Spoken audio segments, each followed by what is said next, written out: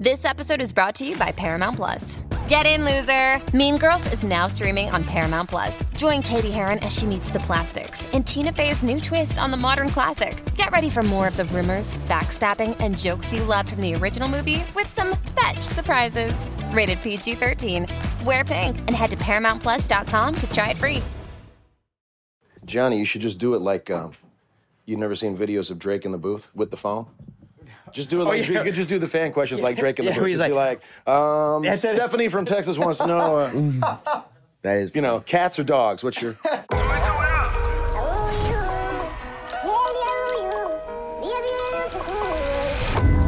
Last one to the airport buys breakfast.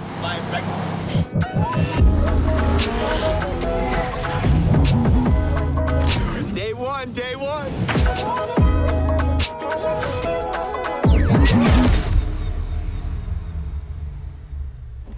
oh shit. Mike, introduce. Listen. Because I'm gonna cry. Listen, you got that guy right here. Listen, you know, last season I kind of did him dirty. I called him the global goals, international snitching or whatever. But we got the guy, Mecca, a.k.a., Daniel Sunjata, a.k.a. Mecca. A.k.a. Mecca. We got Daniel in this. Great. Clap, you mother. We are graced for his presence. We got Daniel in this mother. Man, the crew is here with the boy, man. Yeah, man, this is crazy. I'm so happy to have you because honestly, did we not have one scene together season 2? No, we did not. But I think we were did not work. so We were close. technically in a driving sequence together, but we were in separate cars.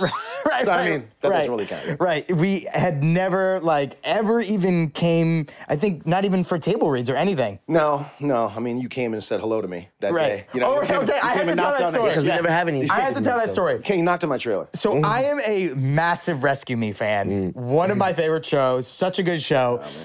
So when I heard you were coming on Ghostess for season 2, I was like, oh my God, no way. I got to go meet him. So Nah, he definitely told me that. He's like, yo, bro, he's on the set. I got to go meet him. Literally right before he went to go.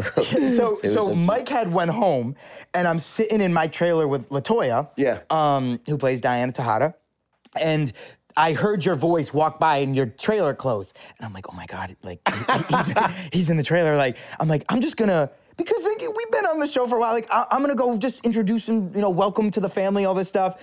And I don't know if you were on an important phone call or business call, but I went and knocked on your trailer and I was like, hey man, I just want to say big fan, so excited to have you, on the show this season. I love your work. And you're like, oh, thanks man, cool. And I was like, oh man. Yeah, we're excited. And he's like, yeah, cool. I'm like, all right, I'll talk to you later. And I went back to the trailer to Toya, and I was like, it didn't go well. in my defense, Toya was there. Maybe I was caught off guard by her because she's so stunning. Right. I maybe got tongue tied. I couldn't respond to your thing. That's crazy. Yeah, that was the first time we ever met. But so we have since become extremely close friends, and we talk every day. So my man. I'm excited to have you. So yeah, let's kind of go on your journey and talk about where you started to obviously now. Yeah. Well, I gotta just jump into getting on your show. That's we could go back to it all began when I was a child. But I had a knack for performing. I had a knack. I was a people person.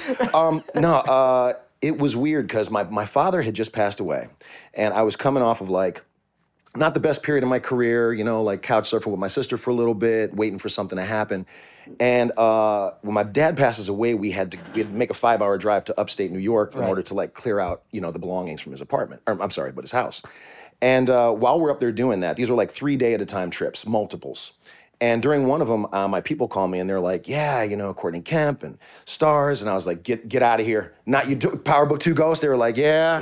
They were like, she heard basically what she told us is that how would Daniel like to play a motherfucker of a role, transformational, all this kind of stuff. And so I get on the phone with Courtney. Of a role for sure. Yeah, it was a crazy role. That right? offer call is so much better than you have an audition. Oh, the offer call is crazy. Right. But then first the creative conversation with Courtney. Right. So I was just like, wow, because this kind of stuff wasn't happening for me at that time.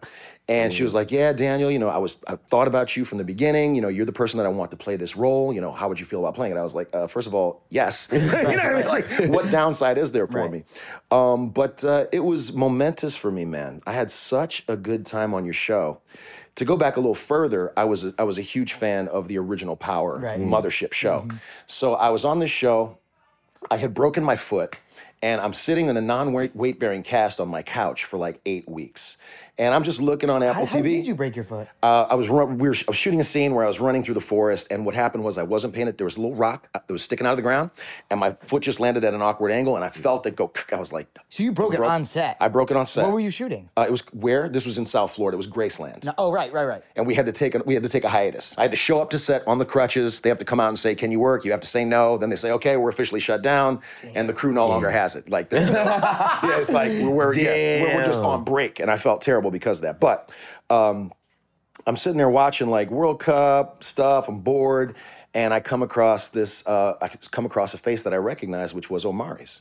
So back in the day when I was living in LA previously, Omari used to bump into me at random. We'd bump into each other at like restaurants, clubs, and he would always come up to me and be like, "Daniel," and I was like, "How do you even know my name?" You know what I'm saying? Like, you know, and I just remember him from that. And when I was like, he was always a good dude, and so man, you know, to cheer, you know, the fact that this is happening for him, I was like, man, damn, let me check out the show. And as soon as it started, this is a big risk. I was like, oh, this shit looks so sexy. And then it's so gangster. And I was like, oh my God, I wish I could be on a show like that. Fast forward 3 years, 4 years, maybe even 5. And, you know, no, more than that. 6, 7, 8, sorry. I'm an actor, that's why I suck at math. Yeah, to get this call was just kind of mind-blowing, man. And it was also one of the first times in my career that I was ever cast as a black man specifically. And I can't tell you how much that me. I went to FAMU. I'm like, I'm black. And they're like, you know, and I'm either not black enough or I'm not white enough. And so I end up being like this ambiguously, you know, whatever, ethnically ambiguous character time and time again. But with this, it was Mecca. And I was just like, man, now when I go to certain neighborhoods, I get love. But before, I usually... Side note on this thing, we can cut this if you don't want this in here, but my friend Nina Parker, she's an Entertainment Tonight host. She was at dinner like a couple of nights ago, and she said it was a table you were with like a couple white people, and she heard the N-word come from the table. And she turned around and she said, hold on. And you turned around and looked at her and said, I'm black. That is crazy. I know the exact table, so this is what's happening. Bro. She texted me because I posted that Be Real of us at the party at the house on Saturday. Yes. So this is the context of that particular moment. I remember this moment exactly. So I'm sitting there, we're talking about, it's a table full of friends, and we're talking about why, you know, white racial slurs do not compare in terms of the historical relevance to the N-word. And in the context of the conversation, I think I used both words. And I remember as soon as the N-word came out, I saw this sister turn like this. I was like, no, I'm glad what we're talking about is why you shouldn't use it. You know what I mean? But I guess in the context, I used the word. But I mean, you know, yeah, that was... that was a side note of what you were saying. Like, yeah, a lot of people are like, you know, you don't get cast as a black man a lot of times because ethnically ambiguous. I think in the beginning of my career, I played Langston Hughes in a independent film called Brother to Brother. Anthony Mackie was in that. That was at the start of his career, started both of our careers, and that probably is the only time. That's crazy. Yeah. No, it's always been like, you know, even for Graceland, the show where I broke my foot, they were imagining it like a guy like you, or like a, not you, I would think like a Matt McConaughey-esque, plays drums on the beach, wild hair, you know, dude, white man surfer, white guy surfer. And my people were like, what about Daniel Sunjata? And they were like, no. And then we're going to have to see him do it. So, but the first thing was a test, and I went in there and I was stealing stuff from Denzel and Training Day. You know. How many seasons did that go? Only 3. It's crazy because so many of the fan questions were about Graceland on the Crew Has It podcast. Oh, that's crazy. And we were at dinner the other night, and 2 people came up to me and were like, oh, I love Graceland. I can't believe that got canceled. So that show had a lot of love. I don't know why it didn't keep going. Yeah, I don't understand it, man. I mean, I'm a one-trick pony. I want to get like you guys. Like, I don't understand the producing aspect of the business that I'm in. I'm just an actor. Yeah, exactly. And so, like, there are decisions that come down from conflicts between studios and networks. I believe it had something to do with NBC Universal and Fox, and I don't know which was the parent umbrella company, but they wanted everything under their umbrella to be uniform. If it was Fox, they wanted everything Fox. If it was NBC Universal, I think they wanted NBC Universal, and we got... we got the act because of that. It's kind of what's happening with HBO Max right now. They're canceling like most of their shows. Really? And some of these shows are hit shows, but they don't want to put any more money into it. Yeah, it's a really complex business. But to go back, like, you were on a show for... How long was Rescue Me? 9 seasons? 8 7. 7 seasons. And then you were on Graceland for 3 seasons. Yep. And then you just said you were couch surfing and you were looking for, like, people don't understand. They think you're on a show for 7, 8 years and they go, they're 100 millionaire, they're celebrities, they're this and that. Like, no, we're actors just looking for the next job to, be able to continue to do We unemployed until we get the next role. No, you're totally unemployed. When you're not working, you're not just, unless you're a working actor, you are not an actor. Right. Yeah, I mean, literally. you kind of are, but you're not really. Until you're working. Yeah. People think it is weird how that works. I think it's partially a factor of the nature of the culture of celebrity. It's meant to magnify a certain perception of people to the point where, they were to wonder, what's it really like? They would think that we're all millionaires and we don't have any problems. Right. But my mind goes to Lisa Left Eye Lopez on VH1 when she was like, let me tell you how a multi-platinum selling hip hop artist can be broke. Right. And she breaks it down how TLC was basically making like $80,000, when they divided all the money and the recoupable expenses and stuff. Too. Naturi came on and was talking about that, right? That's correct. That's correct. She was on 3LW. Oh, I haven't seen that. Okay, okay. It was a group. I thought it was a show. And she was talking about how she was broke after. It's like crazy how people don't really understand how that works. Well, I mean, how that translates to us, and I don't know if you guys have broken this down before. It's like, when you hear Denzel Washington gets $20 million for a film, he's taking home 7.5. Right. So that means if a person's making $100,000, what they're really bringing home is like $40,000, $45,000. But it's still $40,000. Manager, taxes. Right. Oh, and this was one of the reasons why, if you guys thought Omari was bullshitting in terms of like he needed a little help in order to continue doing Power, I think, and then this is public knowledge, right? And 50 broke him off so that he, because he's making $150,000 an episode. No, he's not. Right. And then you got to think about, did he have kids? Right. I don't know, but I mean, he's probably had to take care of people, and it gets tight. Yeah, and then people also don't realize that there's a lot to pay for to keep up stuff. Like you gotta, when you go to premieres and events, the clothing is expensive. You got to get a stylist. You got to get makeup. A lot of times the studio is not paying for that. So it's people don't realize how that glitter ain't gold, man. Yeah, it's kind of a thing. Right. So, I mean, we all can't be Michael Rainey Jr. We've been doing it since he left the womb. I love saying that. Yeah. What was your big first break that you got? Take Me Out. It was on Broadway. Yeah, that was a Broadway play. Right. We did the play for 2 years, but it was weird, man. So I had a small recurring role on Law and Order SVU. Nice. Where I was every 3 episodes, I did a drive-by scene as the lab tech guy who didn't even have a name. You know what I mean? It was just, you just see me occasionally. That was paying the rent. Then I booked 1 episode of Sex and the City. And around that time, I can't remember the order of operations, just 1 episode, but it was the season premiere of the 4th season. Right. So it was right after 9/11, and the show had just caught and it had just become a major sensation because Sex and the City took a little while to catch on. But somewhere in there, I get Take Me Out, and it's the fact that people see you a little bit here, and they see you a little bit there, and then the guy's, he's off Broadway, started off Broadway, then, now he's on Broadway. And it creates, I won't say a feeding frenzy, but it creates a perception that the person is everywhere. And in the context of the industry, they say work begets work. And so then from there, shit started. How was Broadway? What was that like? It was crazy, man, because, I don't know if you're familiar with the show, but it's about a baseball player who comes out of the closet. And it's the kind of guy that you would be like a Barry Bonds or, I don't know, somebody that you would just never, ever think. And he's like, I like men, I'm gay, and let's just keep it pushing. Right. So, I'm sorry, the context of that, I forgot about what your question was. How was it on Broadway? Oh, yeah, so in the context of that... Very baseline question. Come on, focus. We should do a Rogan and spark one up. No, I'm kidding. We had to be naked. So there was nudity on stage, and that was I was looking at the context of the play, and I was like, this is such a well-written play. It's the kind of play that you had to rise to the level of the writing, not take bad writing and make it good. Right. And so I was like, wow, this would be something. This would be a challenge. And then I saw that nudity, and I was like, damn, full frontal nudity. Your piece was out, dude. For 1,200 people per show 8 times a week. My God, my shit is not big enough to do that. Stop. There were dudes that were fluffing. There were dudes that did fluff. Yeah, they did. I fucking be backstage all right, come on, man. Yeah, come on, daddy. Yeah. So did you grow for me? Just a little bit. Did you have comps and have people come and watch you and your...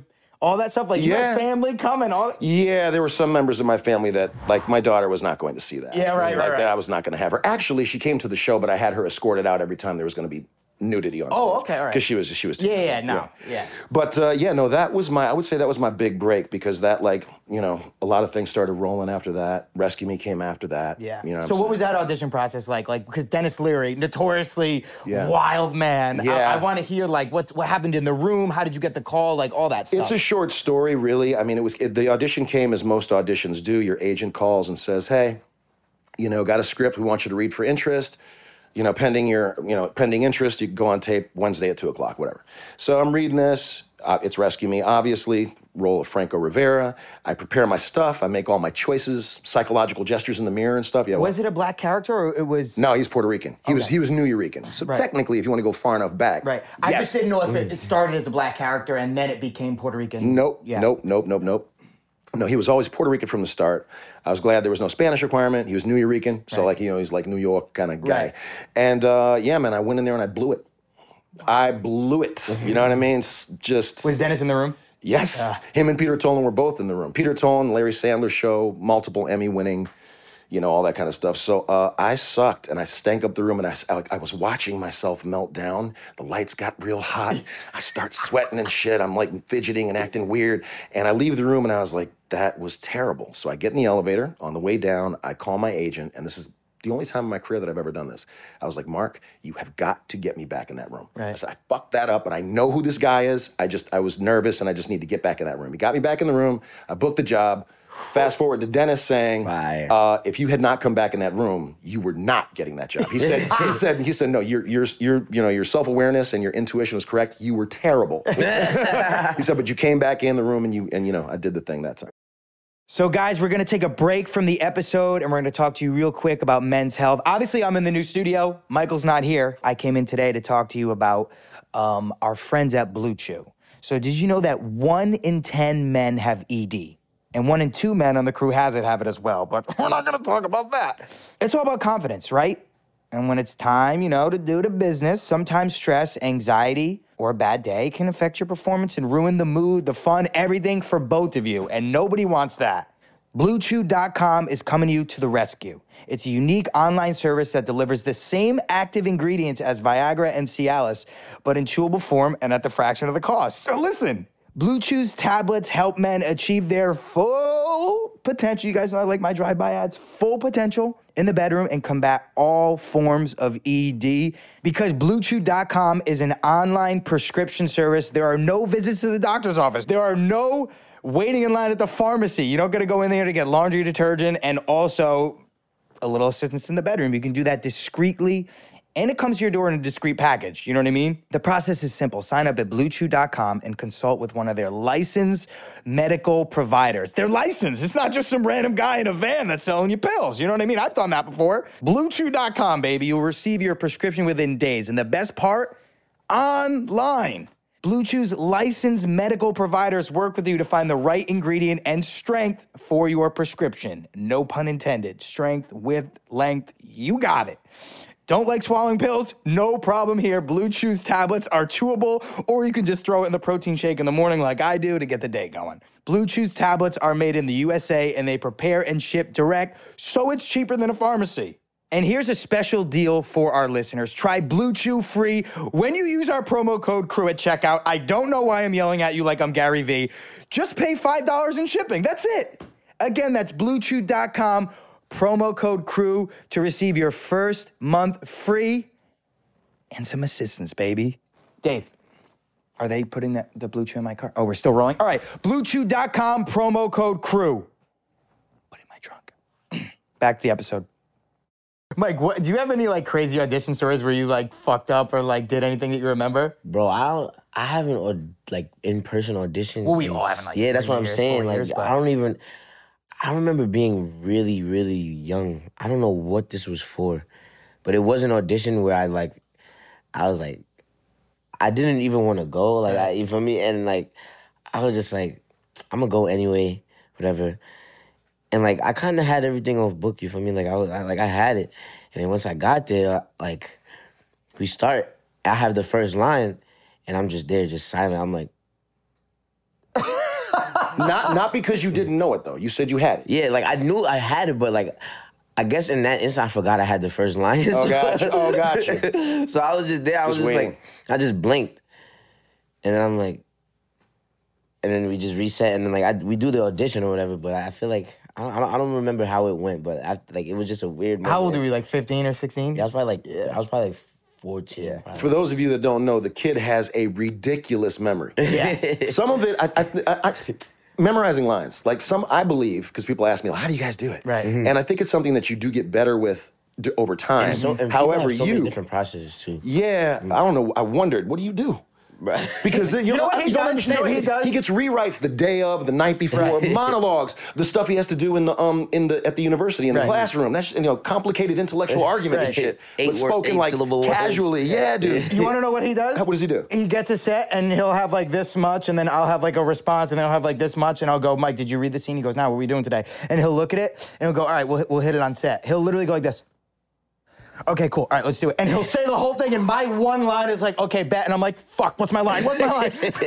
unless crazy Gianni memory. if that's not hyperbole to make a point, that means you got a photographic memory, bro. Yeah. And that's rare, man. Yeah, I think, it's like a photographic memory, and then like, my thing is too, like, it's like a lot easier for me to memorize it. Like if I read it with someone, like I could read it myself like 5-6 times. I'll remember it, but like it will still kind of be like a little blurry in my mind. But like I read it 2-3 times with G, like it's like this. And obviously I was being funny for the thing, but yeah, okay. But basically, when we get to set, we'll just read to each other. But like I need to read it the night before. I need to, but he's very good at it's crazy. Yeah, I play mine in headphones. Like I'll read it. You know what I mean? Then I'll try to do the look down, like read their lines, see if you can repeat it, and then I'll just put it into a voice memo. And literally while I'm at the gym, when I'm on my way to work, and it eventually gets there. Like my thing, like with the reading, like back and forth, I look at like his line as a cue for my next line. So like I know what he says, so I was like, oh, this is what I say after.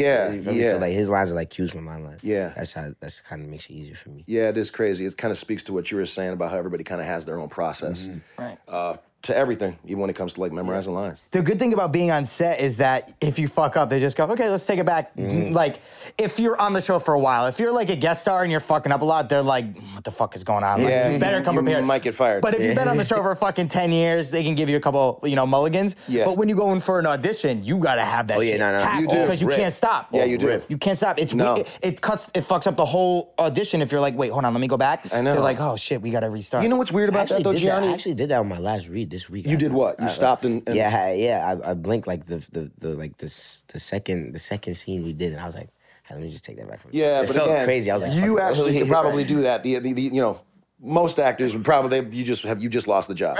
You just lost the job, son. You know what's weird about that though? You would think that casting directors and producers would be able to, that they know how it goes on set. That Gianni, that literally what the audience sees as the final product might be a splicing together of 2 different takes. Right. So if an actor messes up in an audition, just let them rewind and just let them reset and stay in the moment. Maybe even give them line because that's literally the process that's you're the going work to be going environment. through. Yeah, that's the environment you're going to be in when you're 100%, in it. So it's like, damn, the audition conditions are kind of Yeah. kind of tough for us, bro. But and as you were saying earlier, though, it's not like that now because most of us are self-taping. So the self-taping. advantage of the Yeah, self-tape is that you could take 4 hours to put your audition together. If you ask me, the disadvantage is you don't have direction. Right. So you're guessing at what they want. Right. And oftentimes... But like this is where like having like, you know, your friends around you like that are in the same like profession as you, they could come and, you know, give you input like, oh, I think you should, you know, do it like this. Yeah. Obviously they don't know exactly where the writer or director is coming from with every character, like exactly what they want out of it. But, you know, like G helped me with my reading this week. He was like, I think maybe you should play like this. And I did exactly that and got some good feedback. Thank you, man. So you guys are saying that you do have room in the mansion to do auditions? Yeah, we found. I'm really happy about that. I was worried. You know what I'm saying? We found a small little nook and cranny to get it done. Yeah, they're struggling artists. You know what though? Not to make too much of a left turn, I really respect the hustle. Ice Cube, Supreme Hustle is one of my favorite songs. What you guys are doing is like, it's setting a bar for like, it's inspirational. It sets a bar for like other people in similar positions to do their own version of the same thing. You guys got the merch going, which by the way, I do hope you have an extra large. Yeah, we'll get you one on the way out. I think we have some here. We'll get you one on the way out. I do want a piece of merch. Yeah, please cop that merch right now. The crewhasit.shop. Do it. Quick little plug here. No, do it. But like that goes to like what we were saying, like as actors, like we're gang. Oh, we got bet.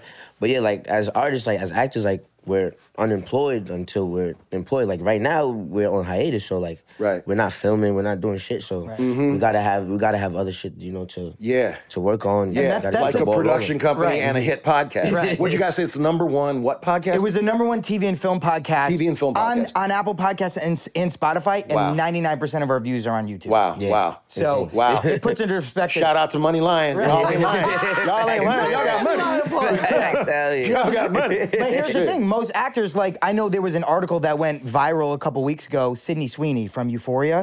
Have you seen it? Who is She's Sydney? a white girl. She was also in Euphoria. I just can't whatever character she is, but I know I probably know who she is. Yeah. So she basically said, I can't afford to take 6 months off of work. Yeah. So people took it as, oh, no one can afford to take 6 months off of work. Obviously, like you're not special. And what she meant was, I'm on hiatus. I have to book another job to get paid for 6 months. That's right. When I'm not filming Euphoria. That's right. But as always they do on Twitter, they run with, oh, she said that she wants to take 6 months off to go vacation. No, she needs to get another job to keep up with it until Euphoria comes back so she can get paid per episode. Now, and they also were talking about her salary and how much she makes per episode, which we just touched on. Your manager, agent, all this gets 10%. She also has to go to these Met galas and this and that, and they're not paying you for this. Maybe she's doing some type of brand deals which helps this and that, but she might be coming out of pocket for her outfit for the Met Gala, which isn't, you can't just wear Levi's and a t-shirt. And you know what I'm saying? You wear it one time and you can never wear it again. You can never wear it again. And that shit's probably 3-4 bands.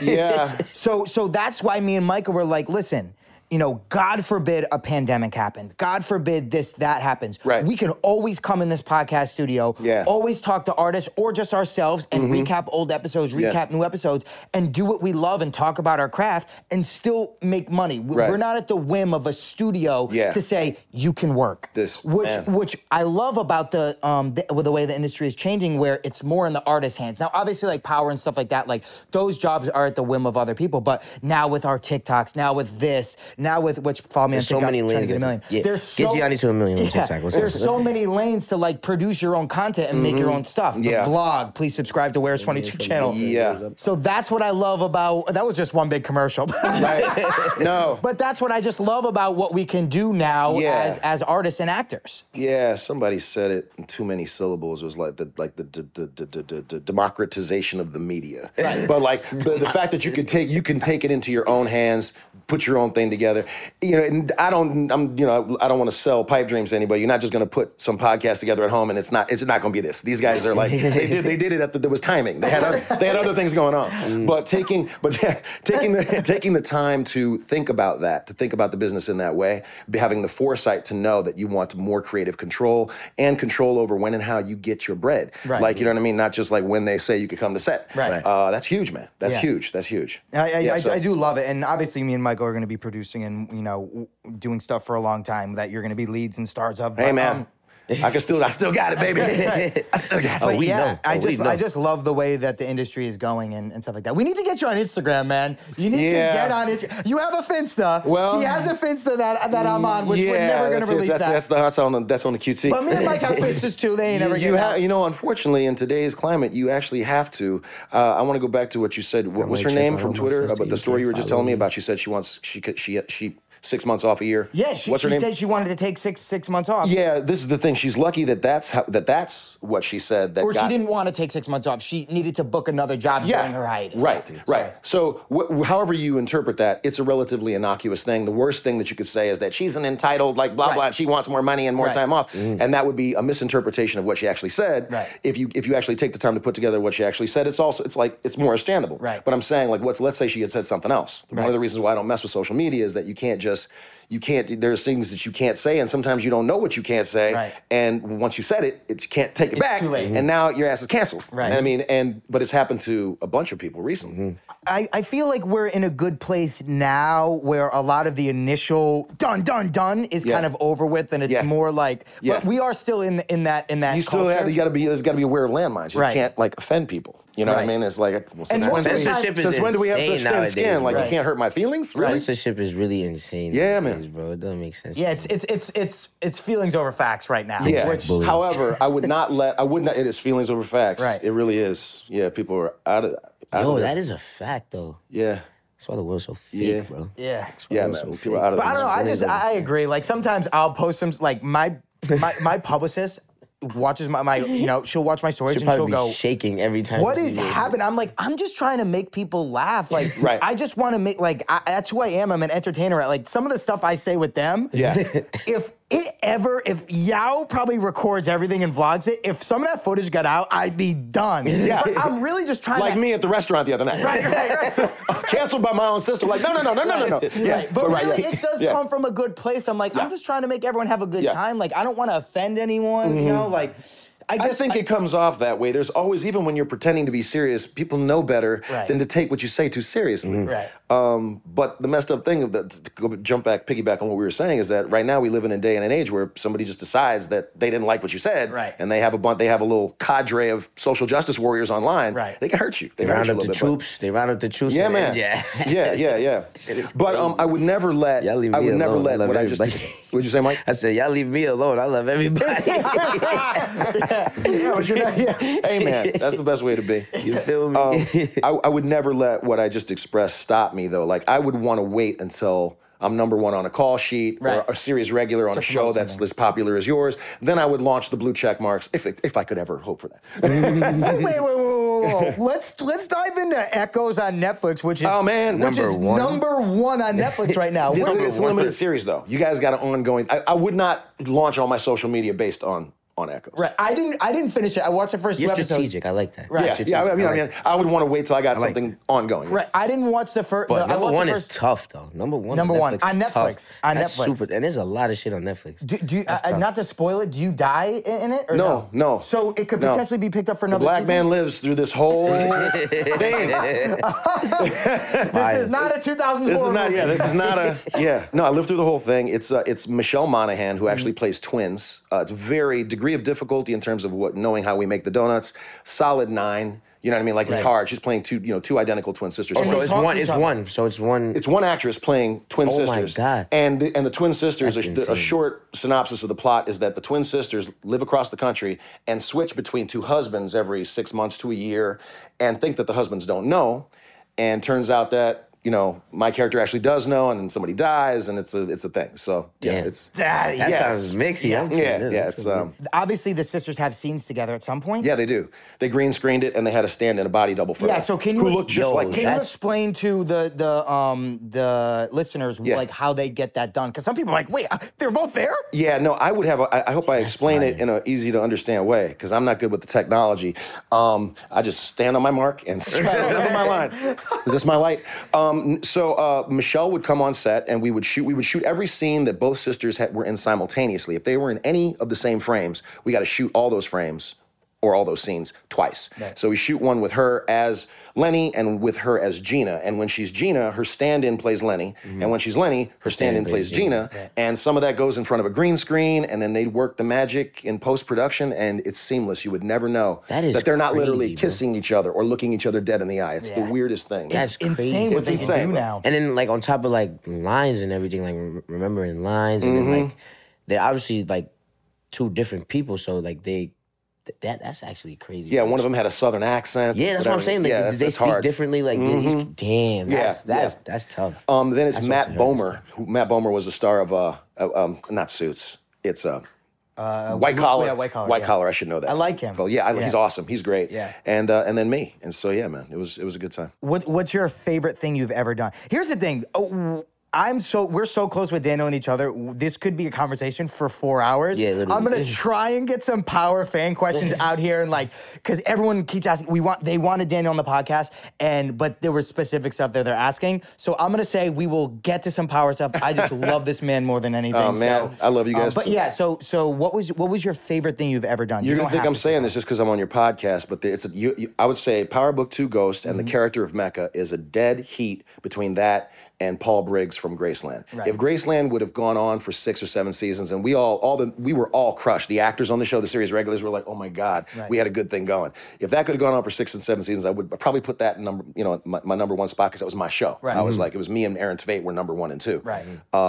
But I'd have to say what happened with Power, man. Yeah. For all the reasons that I said above, plus the dude. It's just the character, Insane. man. As soon as from the introduction, it's click, clack, get back. Yo, Wow, he's literally. breaking legs. I was like, this brother, this motherfucker is a bad dude. The bald head. Did you decide that? Courtney said, how do you feel about rocking a baldy? And by the way, can I tell you and your audience members how happy I am that my hair actually grew back? At my age, man, it's 6 months of shaving your head on a daily basis.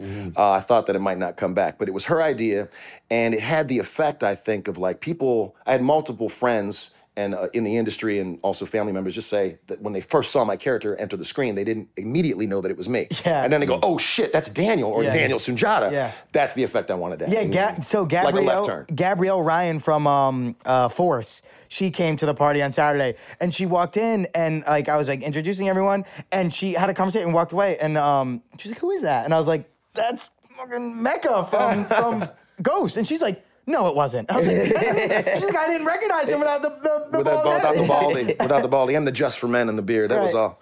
Mecca got the legendary. I should still be doing that. Really. Johnny, when did you start acting? How old were you? I moved to LA when I turned 19. I started doing plays and stuff at around 16, 17. Okay. But I moved to LA when I was 19 and started auditioning almost. I wondered if you guys had in common the fact that you both grew up in the game, but that would be more so you, Michael, right? Yeah, I grew up in this shit. Yeah, you did. Been doing this for a long time. I feel like an old man every time I think about it, bro. Cause bro, when I think about it, bro, it's nah, bro. But when you think about it, to say I've been working for 13 years, maybe? Probably longer. Something like that, right? 8, 9? Yeah. To be that shit sounds crazy, bro. Yeah, It sounds crazy, bro. Working for 10 plus years sounds crazy to me, man. especially at this age. And how old were you when you started? I started when so not till I got out of college. Right. So and that was graduate school. So I graduated from NYU in 1998. And then I started. Did you do any type of acting or anything at NYU? Oh, yeah. Oh, you no, did? so at NYU, you're in class from 9 a.m. to 6 p.m., and then you're in rehearsal for whatever play you're in production for from 7 to 11. So you have no time to take a job. You got no time to barely wash your clothes. It's terrible. I hear that NYU doesn't like when people work. I'm like, this is crazy. They don't like when... that's an excellent observation. They don't like it when students that are in the conservatory, the 3-year training program, when they try to carve out space to do independent films while they're in school. They don't want you working while you're in school. Now, I understand generally where they're coming from. I think it's that they want you so focused on the curriculum that you get the absolute most out of it, and we're trying to teach you, wait, don't start acting yet. We're trying to teach you how to act. You might solidify some bad habits. Let us go through the training program first. There's that. Well, I think that's... and they also, this is where I found fault with the program, is that there is one of the best graduate film programs in the world is NYU. That's where Spike Lee went to school there. The list is endless. They should at least have they're in the same building, 721 Broadway. They got the grad film students and you got the grad acting students in the same building. Just have it as part of the curriculum that it's mandatory that you shoot 2 or 3 student films before your 3 years is up. And then you have connections. That's actually and you also understand what is going on a set. Even after I graduated from NYU, I had to go to set and be learn how to hit what hitting my mark was and how to do it. I had no practice doing these things. Didn't know how a set was run. There was a lot of people who were in my acting class when I moved to LA. Yeah. And correct me if I'm wrong, please, because I didn't go to NYU or I didn't do any theater training first. Right. I went right into TV and film training. Got you. So a lot of people struggle booking jobs because they were trained to project and put on a show and perform. And then when they go in front of a camera, which is just real, a conversation one-on-one, Right. Too much. they're It's too big. performing It's and too they're much. doing this, and the casting directors are like, that's not what we're looking for. That's not what we're looking so for. a lot of people that I was acting in acting class with that did 4, 5, 6 years of Juilliard and crazy training, they don't work because they weren't trained correctly in a way for TV and film. No, not in a way. I mean, they weren't trained in a medium-specific sense. What they're doing probably does book them work in regional theaters, off-Broadway, and they might even get to Broadway, maybe even win a Tony. You know who was what was that show, The Rock? I'm forgetting his name. He was in jail. Then 7 years later, he went to Yale. You talking about Charles Dutton? Charles Dutton. Yes, Charles I was Dutton. in a movie with Charles Dutton. Okay, so Charles Dutton. He was a fucking legend. He was in Love. He was in me and Common. He was in. Oh, okay. Yeah, Dennis Haysbert. Yo, that shit was crazy. Yeah, Charles Dutton. Yeah. He was able The to, Rock, to do that fine line. It was called The Rock, right? Now when you say The Rock, it's like ubiquitous, synonymous with Dwayne The Rock Johnson. Yeah. I was like, is that the right name? He was so big on camera, but it worked in the context of the character that he was playing. Right. I think that it's okay. I based my training theatrically and didn't decide to start training for on-camera work specifically because all of the people whose careers I admire, and in some instances, I'm ashamed to say, covet, all their training was all in the theater. Right. So whether it's Denzel or whoever, Marlon Brando, the guys that I look up to, you do look like Marlon Brando a little bit. He does have a little. I got to do that. He's got a little swag. You got a little Brando swag. I got to do that little Marlon. But you know what I'm saying? Yeah. So my point was that their foundation was in theatrical training for the theater, but then they learned through working with other famous acting teachers throughout history, like how to apply the method to on-camera work or what have you, how to calibrate for the camera, which basically this is acting for the camera right here. Who were your inspirations growing up? Like, well, Brando was one of them. Like one of the reasons why I became an actor was because of his performance in Apocalypse Now. Yeah. But then movies that blew my mind. I'm from the original Star Wars generation. I love sci-fi, fantasy, stuff like that. But the list of actors, man. Don Cheadle in Devil in a Blue Dress. Smoked. If Denzel sees this, I'm sorry, man, but you got smoked in that movie. I mean, Don was just so bad. That drunk scene, you know what I mean? He stands up and his eyes are like red, and I was like, man. I mean, without chewing the scenery too. So Don Cheadle, Jeffrey Wright.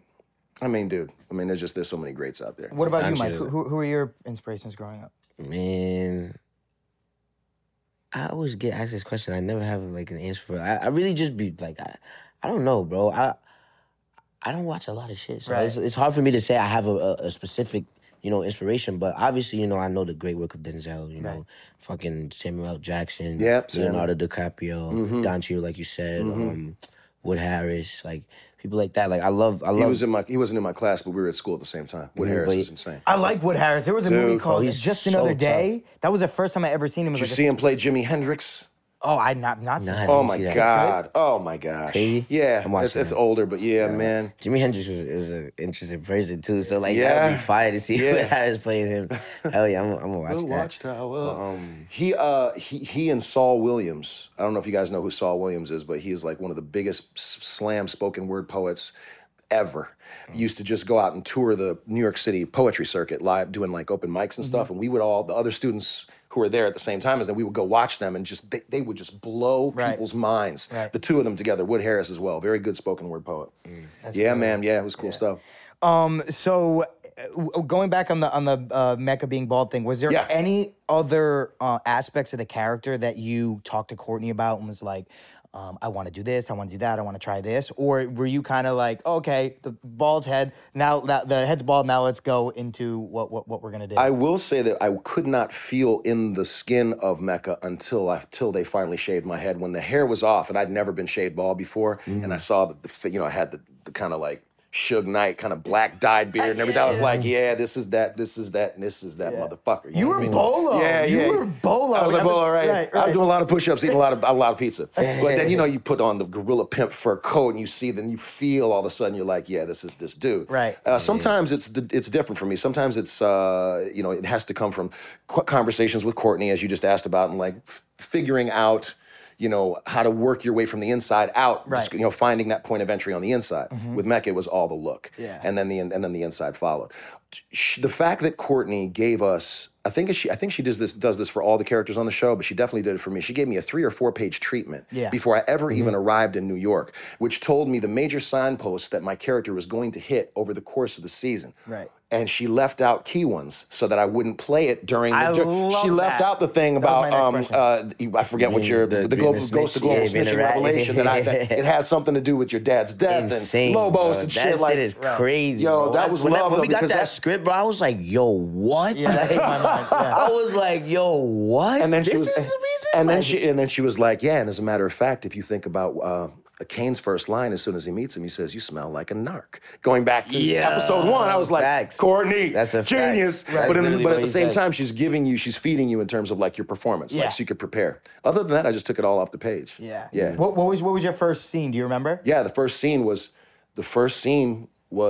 in the alley where I come out with the shotgun and break the dude's leg and kill 2 of them. That was in Soho. That's actually right on Bond Street, right next to the gym I go to. That's correct. Yeah. That was the first scene that I got to shoot, and that was great. That scene's crazy. Yeah. We didn't have, we had the one scene. What was your favorite scene that you shot? That was close, but maybe that's just because my favorite scene that I got to shoot was when I was Lil Guap is up in Mecca's apartment, and I'm breaking his fingers slowly while talking to Kane. Like, I do not have time for this shit. There is a power gap in me, and I'm trying to fill in this shit. Yeah. And they use that in the trailer too. There is a power vacuum that I am trying to fill. Yeah. I was just like, the writing in this shit.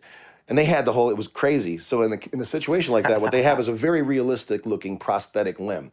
And with fingers that bend back to angles that nothing on the human body should actually bend that far. And then they zoom in on that while you're slowly breaking the fingers. And then they capture you, try not to do too much with your face while you spit the lines. Yeah. So yeah, man, that was probably the most fun scene to shoot. That's a crazy ass scene. Yeah, with the scene with you, man, I was trying so hard to go, but I was nervous, man, because you're the star of the show, and I had to throw you up against this thing. Do that shit. I know, and you kept saying like, "No, man, really, fuck me up, let's go." Bro. And I was like, I was like, bro. I'm like, bro, don't worry about it. I'm like, don't worry about it. But the dialogue I thought flowed quite well. But that moment of where I had to throw you up against the wall, I was like, man, I don't want to hurt her. What was your most difficult scene that you shot while doing Ghost? The most difficult scene. Because a lot of times people don't realize, like, running scenes, action scenes, like, you're doing that for, like, 8 hours sometimes. Yeah. It gets exhausting. Like, you're doing that all day long. Insane. It would either be the scenes that they shot in the airplane hangar, where, by the way, when they showed me, like, this is like Mecca's airplane hangar, and you see the private jet, and I was like, man, this looks like Gianni and Michael Rainey's garage. Clip that, Dave. Clip that. That's one of my Riot profile. Clip that, Dave. What people don't know is that when you're shooting in such a gigantic, wide open space, the way that they have to do the coverage and stuff, it wasn't that the lines were difficult, but it was that you had to hit certain specific marks so that they could see certain areas of the room at certain times. That actually was challenging every time we had to work there. But I can't honestly say I had a day where I was like, man, it was so hard today because it was so fucking fun. Right. Like, it's just always fun. It's such a fun show. Furthermore, I've also never been on a show that has a 2-week window in order to finish a single 1-hour episode. Doesn't exist. When I heard that, I was like, how did Courtney negotiate that? They want you to do it in 7 days, 8 days. Right. Less if you possibly can.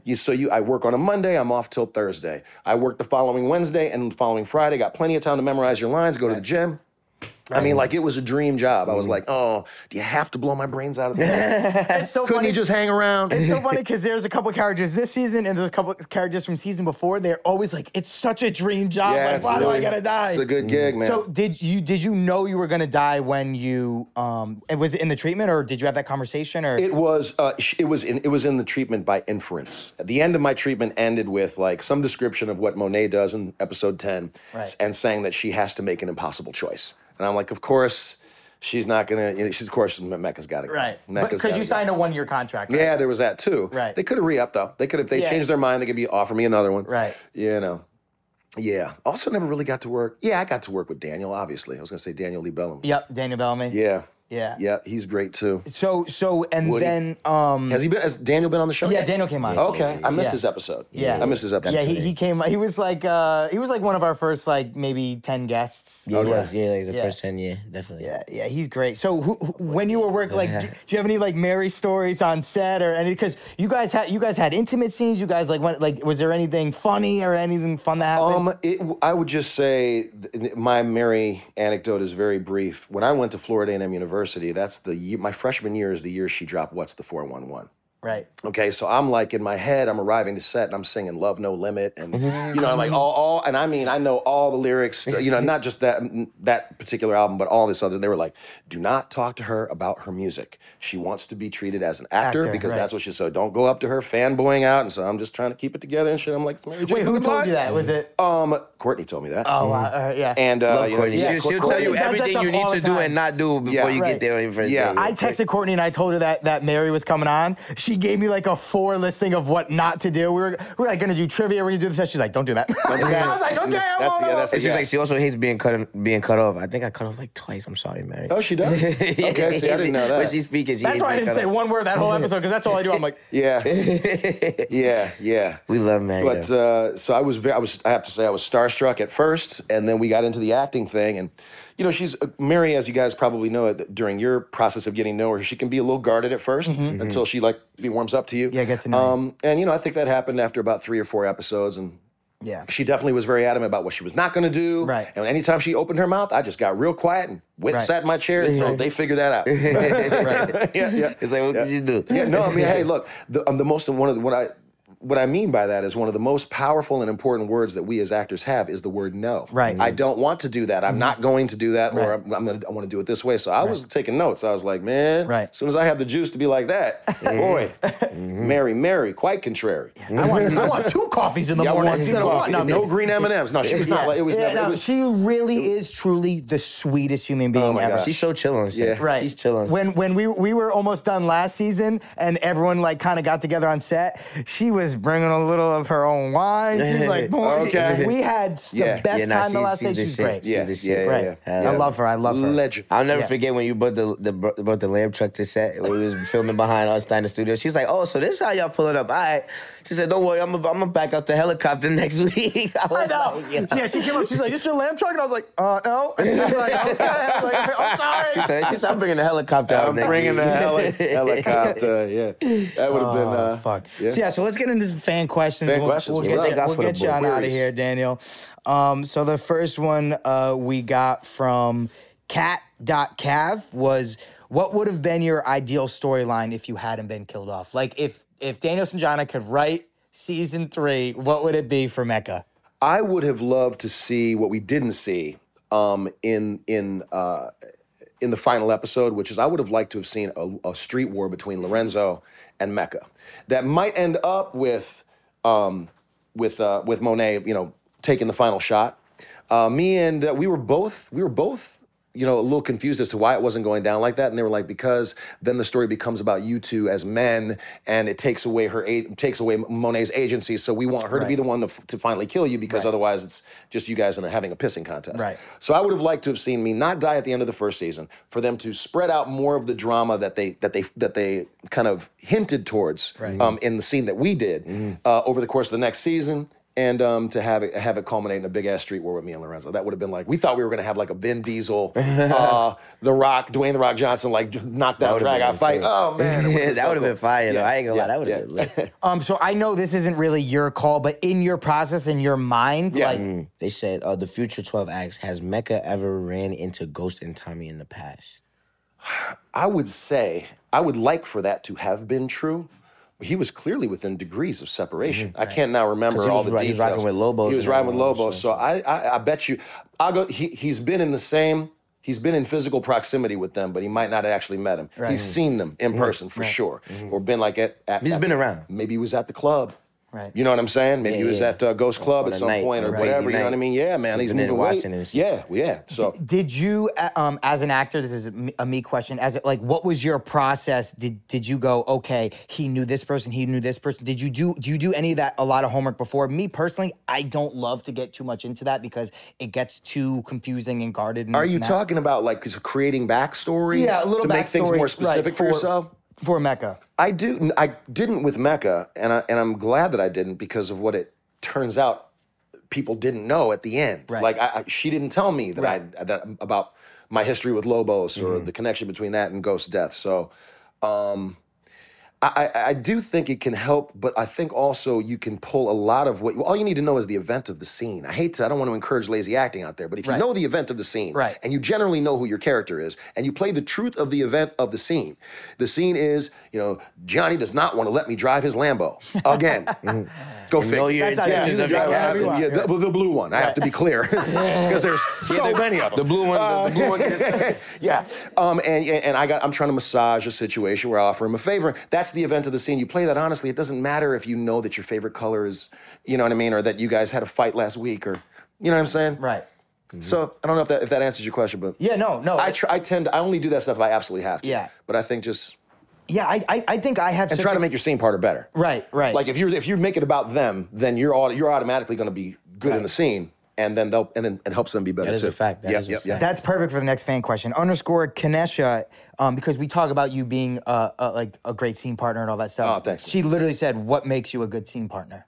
Hopefully that. I've had a conversation with somebody whose work I admire, but who shall remain nameless because I don't know if they would consider this to be flattering.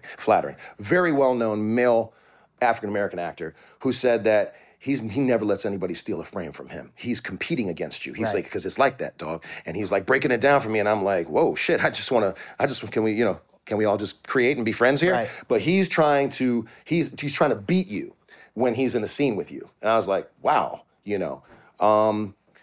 because that's not I don't know how that would make y'all feel to get that vibe, but I want to feel like I'm going to give you what I want myself. Yeah. I like the collaborative. A collaborative vibe. You know what I'm saying? Like you just said, if you focus on making your scene partner better, you're automatically going to be better because you're giving them shit to work with. Right. And that shit just is going to reflect. So it's like being against your scene partner, that doesn't really. I don't think you don't really benefit. It's unless all you're concerned with is standing out in your performance, whether the show sucks or is good. Right. And that's, I think, right. That's kind of wet. It's weird because sometimes I will, like, if my coverage is first or Michael's coverage is first, like, a lot of times people will get lazy on their own coverage. Yeah. Which I don't like because it's just people don't give a fuck and they're like, I don't kind of care how your thing is. But the way me and Mike work is like, sometimes I'll even go harder for Mike's coverage. Dad, I'd be like, why the fuck didn't I do this on my coverage? I'd be like, damn, right. I said, damn, that was a good take. I should have did this on the other side. Sometimes you find I've been stuff. there too. I've been there too. This works. Right. And you're like, nah, no way I didn't do this on my coverage. Right, Yo, we can't turn back around real quick. Like, yo, GM, yo, Rob, what we doing? There is also a thing about measuring your stamina because it's a long day, sometimes right? you can get burned out.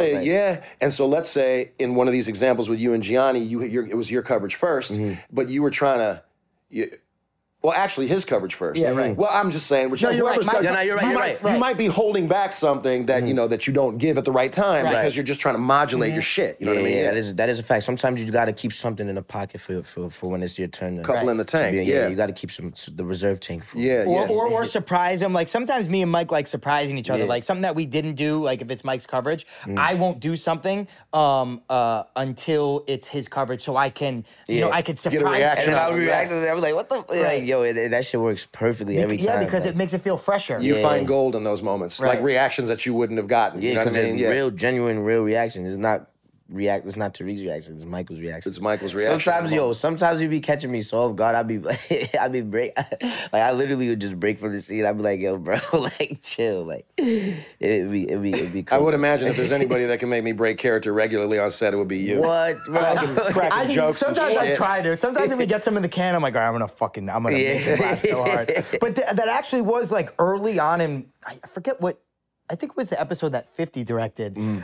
There's a scene where Effie comes in and I'm like throwing the money or something happens, and he did like a genuine like dying laughing, and they used that for the take. And I remember a lot of the feedback on Twitter and Instagram was like, wow, that was like a genuine laugh from Tariq. Yeah, that's kind of where that like friendship and that vibe kept, pulling off of from those scenes that we were genuinely making each other laugh. Yeah. Now, was this early in the canon? When was this? Was this season 1 or is this season 2? No, this was Power. This was Power. Oh, this was Power. Yeah, season 5. This is Power. Yeah, and I bet you that synergy that they saw in moments like that, maybe not even just that moment, is one of the reasons why they got you guys doing so much together. That was your first. They know you guys worked That well was your together. first and only episode for that season, wasn't it? Yeah, season 5, I was in 506. Okay. And then I did 4 in 6. Yeah. 4 episodes in 6. Yeah. But that's when Braden and Tariq really started like working together, and it was so funny because you see Braden come in like Abercrombie in season 5, and then legitimately he hangs out with Tariq one time. He comes in with the off-white. He comes in with the Valentino. He's like, what we doing? That is good. You guys also, this is kind of out of the swag factor on the show with the drip is just unfair.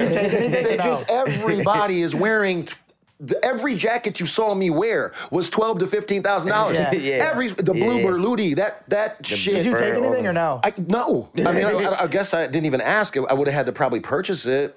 But no, they didn't give me anything. Yeah, Mecca shit was crazy. Man, them jackets Kane's drip is insane. Yeah, Kane's, Yo, I'll never forget. He's always got the black on black LV. Right. Yes. Or even if it's whatever, Gucci or Dolce & Gabbana. Like, you can only if you look and you see the pattern, you're like, oh, that's some nice shit. Yeah. This season, Kane's got a lot of crazy stuff. I think I wear a Miri in every episode this season. Oh, yeah? Right. I didn't wear a lot of a Miri season 2, but what did you wear mostly in season 3? Season 3, I wore a lot of Amiri. I wore a lot of like. What else did I wear? A lot of Amiri, a lot of like Tom Brown. Yeah, Tom Brown. Yeah. No, Tom Brown was really second season. I didn't wear much Tom Brown this season. I feel like I wore like Givenchy, Fendi. It's all that cool. What they do for him, they give you the sickest color combinations. Understand now. When you guys are watching the show, and there's, a reason other than the charisma and the beautiful, complexion and all that, the good looks and everything. They'll make you pop out with the way. I remember one time you had this one outfit on, brother. It was like the jeans, I think, were half black, half white. The outfit was so sick. I was like, damn. I know exactly what outfit. And I'm like, I'm too old to try to rock that shit. I'm gonna look pathetic. Like it just doesn't work for everybody. I know my lane. It's dope because Frank evolves with like what's hot right now. Frank. Like Off-White, it's still popping, but season 6 of Power, that shit was popping. Frank is in my phone as Frank Drip Master Fleming. Frank Drip Master Fleming. He thought I was joking. I screenshotted me on drip since I was 12. Dude, man. Frank so he was back. He was on Power. Yeah, I forgot about Frank that. created the whole look of this show, bro. Man, he created that all the fact, he created that shit from the ground up. And from season 1 to season 6, you could just see how much they trusted him and just kept on giving him more money for the budget. Yeah. Because season 1, they were wearing fucking Levi's. I was wearing it was still swagged out. Like I remember being like when I was a recording role, I was still a little swagged out. I would have like good denim, good PRPS denim, good Jordans. Like that was when PRPS was lit back in the day. What else was lit? Not PRPS. Naked. Was it Naked Jeans? Was it Naked Jeans? I think it was Naked Jeans. Those was the denim back in the day. I used to have Tariq had 12 pairs of them. All fire ass jeans. Yeah. Every fucking pair of Jordans, 4s, 3s, 2s, you name it. Man. He was always it was swagged out since the beginning of the show. Frank had us dripped out from the beginning. Yeah. You know what though, and I bet you that the wardrobe budget for this show, for your show, is bigger. Not naked, nudie jeans. My bad. Nudie jeans. Yes. Oh yes. yeah. Nudie jeans. Yeah. Yes. NUDIE. Yes. Something like that. Yeah. NUDIE.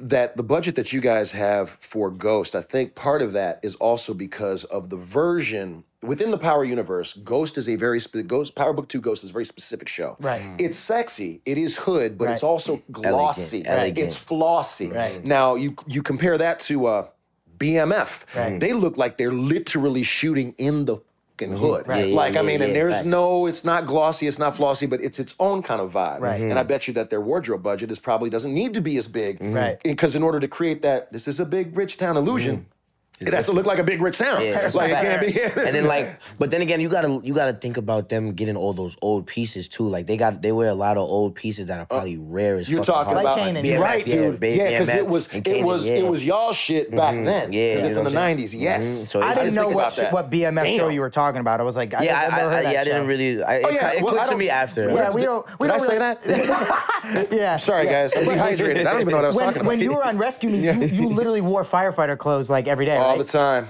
All the time. Were you hot as fuck? Like, dude. So we would be like, acting's hard. I just don't know what I'm gonna do. Like, we're making money and everything. We're chilling out there in our director's seats and all that kind of stuff, and we're complaining about the fact that we're wearing bunker gear. Right. It's like, yeah. And the real firefighters that were on set that played our background were like, look at us like, pussy. Real firefighters, they did extra work while they were all real FDNY, Oh, most of whom had been there on the day of 9/11. And so we wanted there. I think Dennis did that on purpose. He knew that the actors were going to want the respect of these guys. Right. You know what I mean? Or so they would have to at least for them to think that we were cool. Yeah, they would have to. They probably would have respected us more if we hadn't been complaining about how hot it was outside. Was Dennis calling you guys pussies and stuff like that, or no? All the time. Yeah. All the time. All the time. He's like, hey, Dan, these guys run into burning buildings in 103-degree heat. Yeah. You're mad because you're sitting out drinking a Diet Coke? You know what I mean? I'm like, you're right. It was so funny because when Naturi came on, I said the same thing. I was like, yeah, yesterday was so hot. We were sitting there in like Montclair's. I was like, fuck this. Oh, God. And she looked at me and was like, I was like, I am getting a little too fucking, It's a little too. Yeah. You know. I love you, bro. Hey. Thank you so much for coming. We're going to have you on again. Yeah. And I think if... I'm going to be vlogging with y'all. I'm going to come on your vlog. Oh, hell yeah. Yeah. We have a plan. I can't speak on it now. I'll let you guys. Yes. But yeah. 100%. All that. Hell yeah. Also, Mike is going out of town for like a week. I'm going to go out of town for a week, so we'd love to have you come in and guest host. Something cool that'd like be that. awesome. Yeah, that'd be great. Just some fun stuff to do. Cool. So plug whatever you have out right now. All it is Echoes right now. We're number 1 on Netflix. Come go check it out. And it's a limited series, so it's not a movie. You got to scroll down just a little bit. It's also featured, so we love the support. Number 1 on Netflix. Number 1 on Netflix. He's gonna have an Instagram soon. I'm gonna force him to do it. Okay. Yeah. And Courtney, number 1 on Netflix. I'm just saying. Shout out Courtney motherfucking Kemp. Yes, Come on. Shout out the Queen, man. Yeah. Courtney Kemp. Courtney Kemp. Tycoon will be done by the Yeah, Tycoon. Tycoon was lit. Tycoon was lit, man. Oh man. Say something about Tycoon. Tycoon weekend. Tycoon weekend. Oh. Listen, It's 50s festival thing where we literally have a flight tomorrow morning at 5 a.m. Oh. 50 did us dirty with that 5 a.m. flight. Yeah, but we out though. We gonna be They there. have a 5 a.m. flight to Tycoon. 50 got We're hating from outside the club because we can't even get in. And you're over here talking about your 5 a.m. flight Where's to the Tycoon. PJ, Fifth? Yo, five, we need the PJ next time, man. What's up? Like, what we doing? Oh, man. But where's How long 20 are you gone? Just a week. Yeah. Probably not even a week. Probably like 3-4 days. It's like 4 or 5 days. Okay. Yeah. So right now, by the time you guys are watching this, we have just gotten back from Tycoon weekend. Bro, I'm I so am going tired, directly to the hospital to get fully checked. And then we're back here, baby. So, Get a little IV drip or something. Maybe some antibiotics. Yeah. So Mike depends on what he's getting checked for. Where's 22 on Instagram, on TikTok, Michael Rainey Jr. on Instagram as well. Y'all go follow me. And yeah, we here. Crew has it. G. Yes, sir. Watch Raising Kanan. It's out right now. The episodes are airing. Yeah. Go watch the boys. We want to do more interactive Raising Kanan stuff. If they let us, we'd love to. But Come on, follow. work with us. Yeah, work with us. His voice totally changed. Makai's, It's subtle. He sounds just like 50. Yo, I was like, literally in the kitchen. That was so smooth. Bro, I was in the kitchen, my nigga. I didn't even know you was watching Raising Kanan. Like, I walked in from the backyard, and I'm like, the fuck is he watching? It sounded just like 50. I thought you was watching like a 50 like movie or interview or some shit. I'm like, and I go into the living room. I'm like, yo, this is Raising Kanan. Little slur, and the way he does the mouth and stuff. It's subtle, but it's like, and it's different Yo, than how he Makai, talked I in ain't the first gonna lie, season. bro. You evolved like a motherfucker. That is God. crazy, Props. bro. Shout out to you, Brody. Hell yeah. Yeah. Watch Raising Kanan. Watch Raising Season 2. Is it season 2? Yeah, season 2 out yep. right now. I thought it was season 3, but season 2 out right now. Make sure you go watch that. Yes, Boys is sir. killing Gianni it. Gianni Yeah. VPO, everything, TikTok, all that. Get him to 1 million. The fuck? We love you guys. Thank you so much. Michael, give us one, baby. The crew has it, baby. Yes, sir. The crew has it, and you have it. Thank you, Danny. We appreciate it. Thank you, guys. Appreciate you. Yes, sir. Yeah, Yeah, he had the Dior, bro. That's why I tried to show you. I tried to show you, bro. I said he pulled up dripping, bro. I'm trying to show you. I love you, bro. Thank you so much for coming.